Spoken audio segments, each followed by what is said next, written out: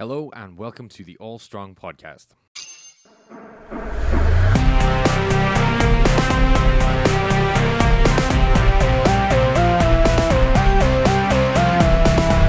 Today's episode, the question comes thanks to Calvin Smith for his question on Facebook, which is, how do you overcome a training plateau? If you'd like to submit a question of your own, please send it to me on Instagram or Facebook. You can find me via @ESStrengthCoach. And also email me at ethan@all-strong.com. My website is obviously all-strong.com as well there. On my website, you'll find more information about my coaching services, prices, and details. Also notes from every podcast episode there as well, so check all of that out. I've also got a 10% discount link for Power Fitness clothing, so head over there to grab some money off your gym wear next time you're ordering something. But for anybody who doesn't know me, I'm a level 4 strength conditioning coach with a background in a number of different sports. My real passion kind of lies in anatomy and physiology, which is the kind of backdrop to personal training and strength and conditioning coaching. The whole aim of this podcast is to try and share the passion with anatomy and physiology with you and hopefully help you develop your knowledge and sort of advance your training to the next level. The other aim of this show is to be nice and short, so I'll try and keep things as brief as possible unless there's something nice and deep for us to get into. From realistically, I hope that you can put this on in the car when you're on the way home from work and you'll be done in time to get home. If anything comes up in this episode which you'd like to chat about, please don't hesitate to get in touch. I'm always happy to go through anything in future episodes or anything like that, or you can always ask me a question that I can answer again in future. But aside from all that, time to get on to this week's question, which is, how do I overcome training plateaus? Now, training plateaus, for those of you who might not know, is a time or period when you reach a point in your program, training, general routine, exercise regime. Basically, when you stop making progress, things kind of flatten out. You don't seem to keep going further. It's a completely normal thing to happen, but it pretty much always leads to frustration and fear in a lot of cases as well, because you start to believe you're doing something wrong. And in a lot of cases, it can lead to people giving up altogether in extreme cases. But it's not something to get tangled up in, though, because plateaus basically just indicate multiple things, multiple different possibilities that you may have come into contact with. The most common of these is that your body has just adapted to the stress that you've been presenting it with. Like we've spoken about in the past, your body needs to be presented with stress in order to adapt and grow. But what I've not mentioned before is that while intensity, volume, rest, speed, and any other number of variables can contribute to stress, the training method itself can also be adapted to, so your regime can be adapted to as well. So meaning that after a given length of time, your body can end up not being tested enough by your actual style of training because your body's become used to it and doesn't find it stressful or difficult enough anymore to have to adapt to it. But if you're in this group, so the one that's adapted to your training style, then you've fortunately kind of got the much easier edge of the sword that is training plateaus. Instead of taking time out or anything like that, you're probably just going to have to benefit most from changing things up and continuing on at the same level. So maybe swap out some exercises in favor of others, challenge your stability by eliminating machines from your sessions, maybe take away stability and test your raw force by adding machines into your sessions. You can experiment with the speed of your reps, your rest time, average tonnage of an entire session. The possibilities are realistically endless. But the important thing to do is to change what you do. Take a wild card approach to your training and kind of give your body something unusual to react to. Turn that into a routine, basically, and soon you'll kind of find yourself on the road to progress again. Is also valid for people who've been using the same 12-week plan they bought from a website. And don't worry, I've been there as well. And they'll just repeat it 5 times in a row, hoping that it'll keep providing the same results each time. If you keep doing that, you're going to adjust to it. You're not going to keep getting the same results because your body's used to the way that it makes you train. So try buying another program from somewhere else to change the training layout and the overall stimulus, and you'll pretty quickly notice a change. Alternatively, hire a coach to write a program specifically for your needs and abilities. That's always an option as well. So if you're not in the group though that's adapted to the training style, then you're in a little bit more of a pickle here. And as we push through our journey towards maximizing our performance, we grow ever closer to doing exactly that, achieving our maximal potential. If any of us were ever to do that, we'd discover that there's a limitational ceiling over our heads if we get high enough. And I don't think everyone has ever actually made it that far. So I don't think you can actually live long enough to do that, but you can get pretty high up there. And there are plenty of people throughout history who've made it into the advanced end of their performative sort of curve. And when they get up to that level, they start to show the same signs. I'll put a diagram or two on my podcast notes so you can check this out on my website.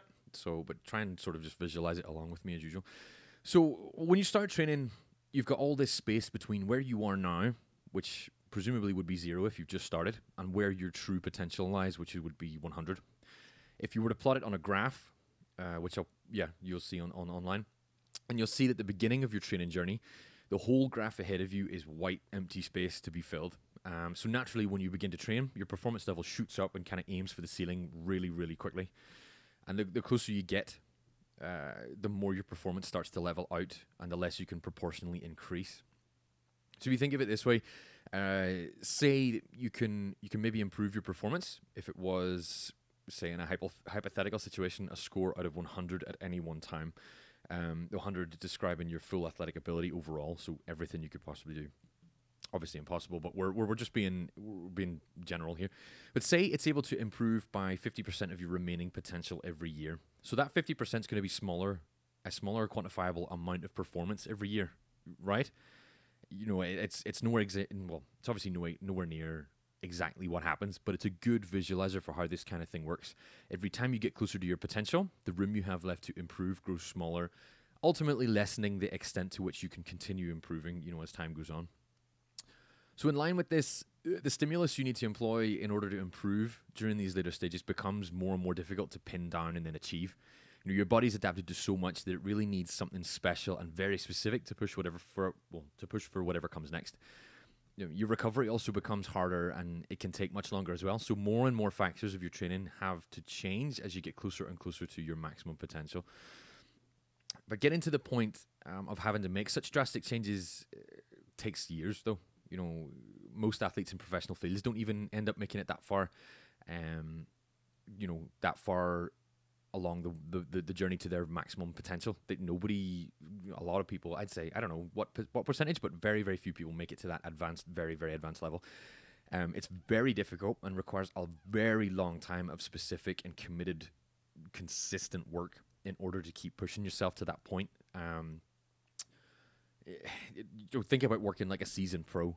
Anybody, generally my assumption is, any of us listening, training anywhere between 1 to 10 years, if at all. Some people might not have been training very long at all.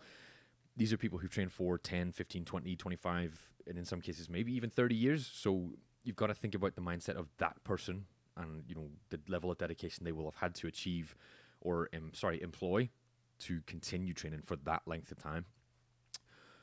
But what you'll have to deal with as you grow through your training are the occasional signs that you've put up or you've pushed up into a higher echelon of performance. Because while we're not thinking like an advanced trainee, we are having to consider what our bodies need when they start climbing high enough on the performance curve that the line starts to flatten out a bit. It'll probably frighten you more than anything else when it first happens. You'll feel a bit unsure of why your progress is slowing down, and maybe you'll push harder to the point of maybe overtraining too much.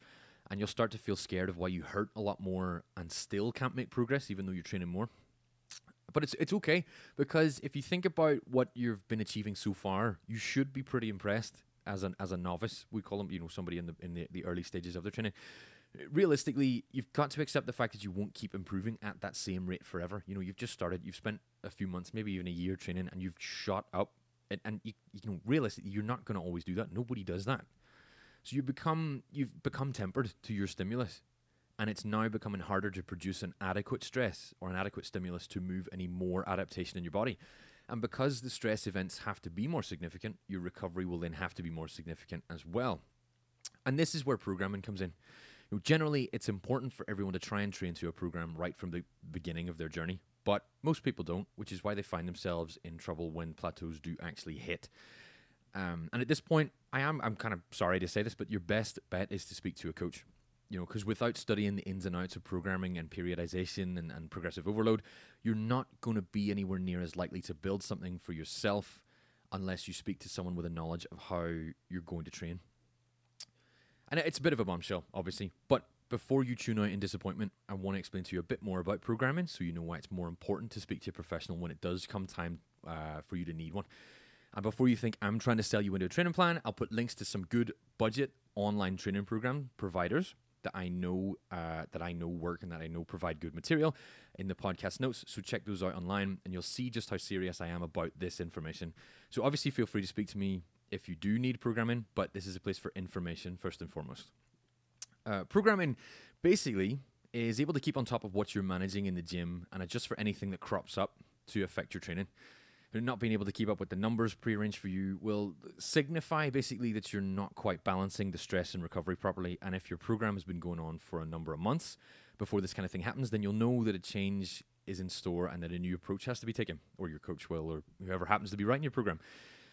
So to overcome a plateau, a training program, we're talking generally in the sense that you've reached the upper level of maybe the novice or the intermediate level and you need something more complex.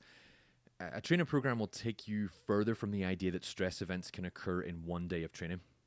Later in a performance career, to avoid putting too much pressure on the body in one go, it becomes necessary to provide a stressor to the body in the form of a number of days or weeks of cumulative work.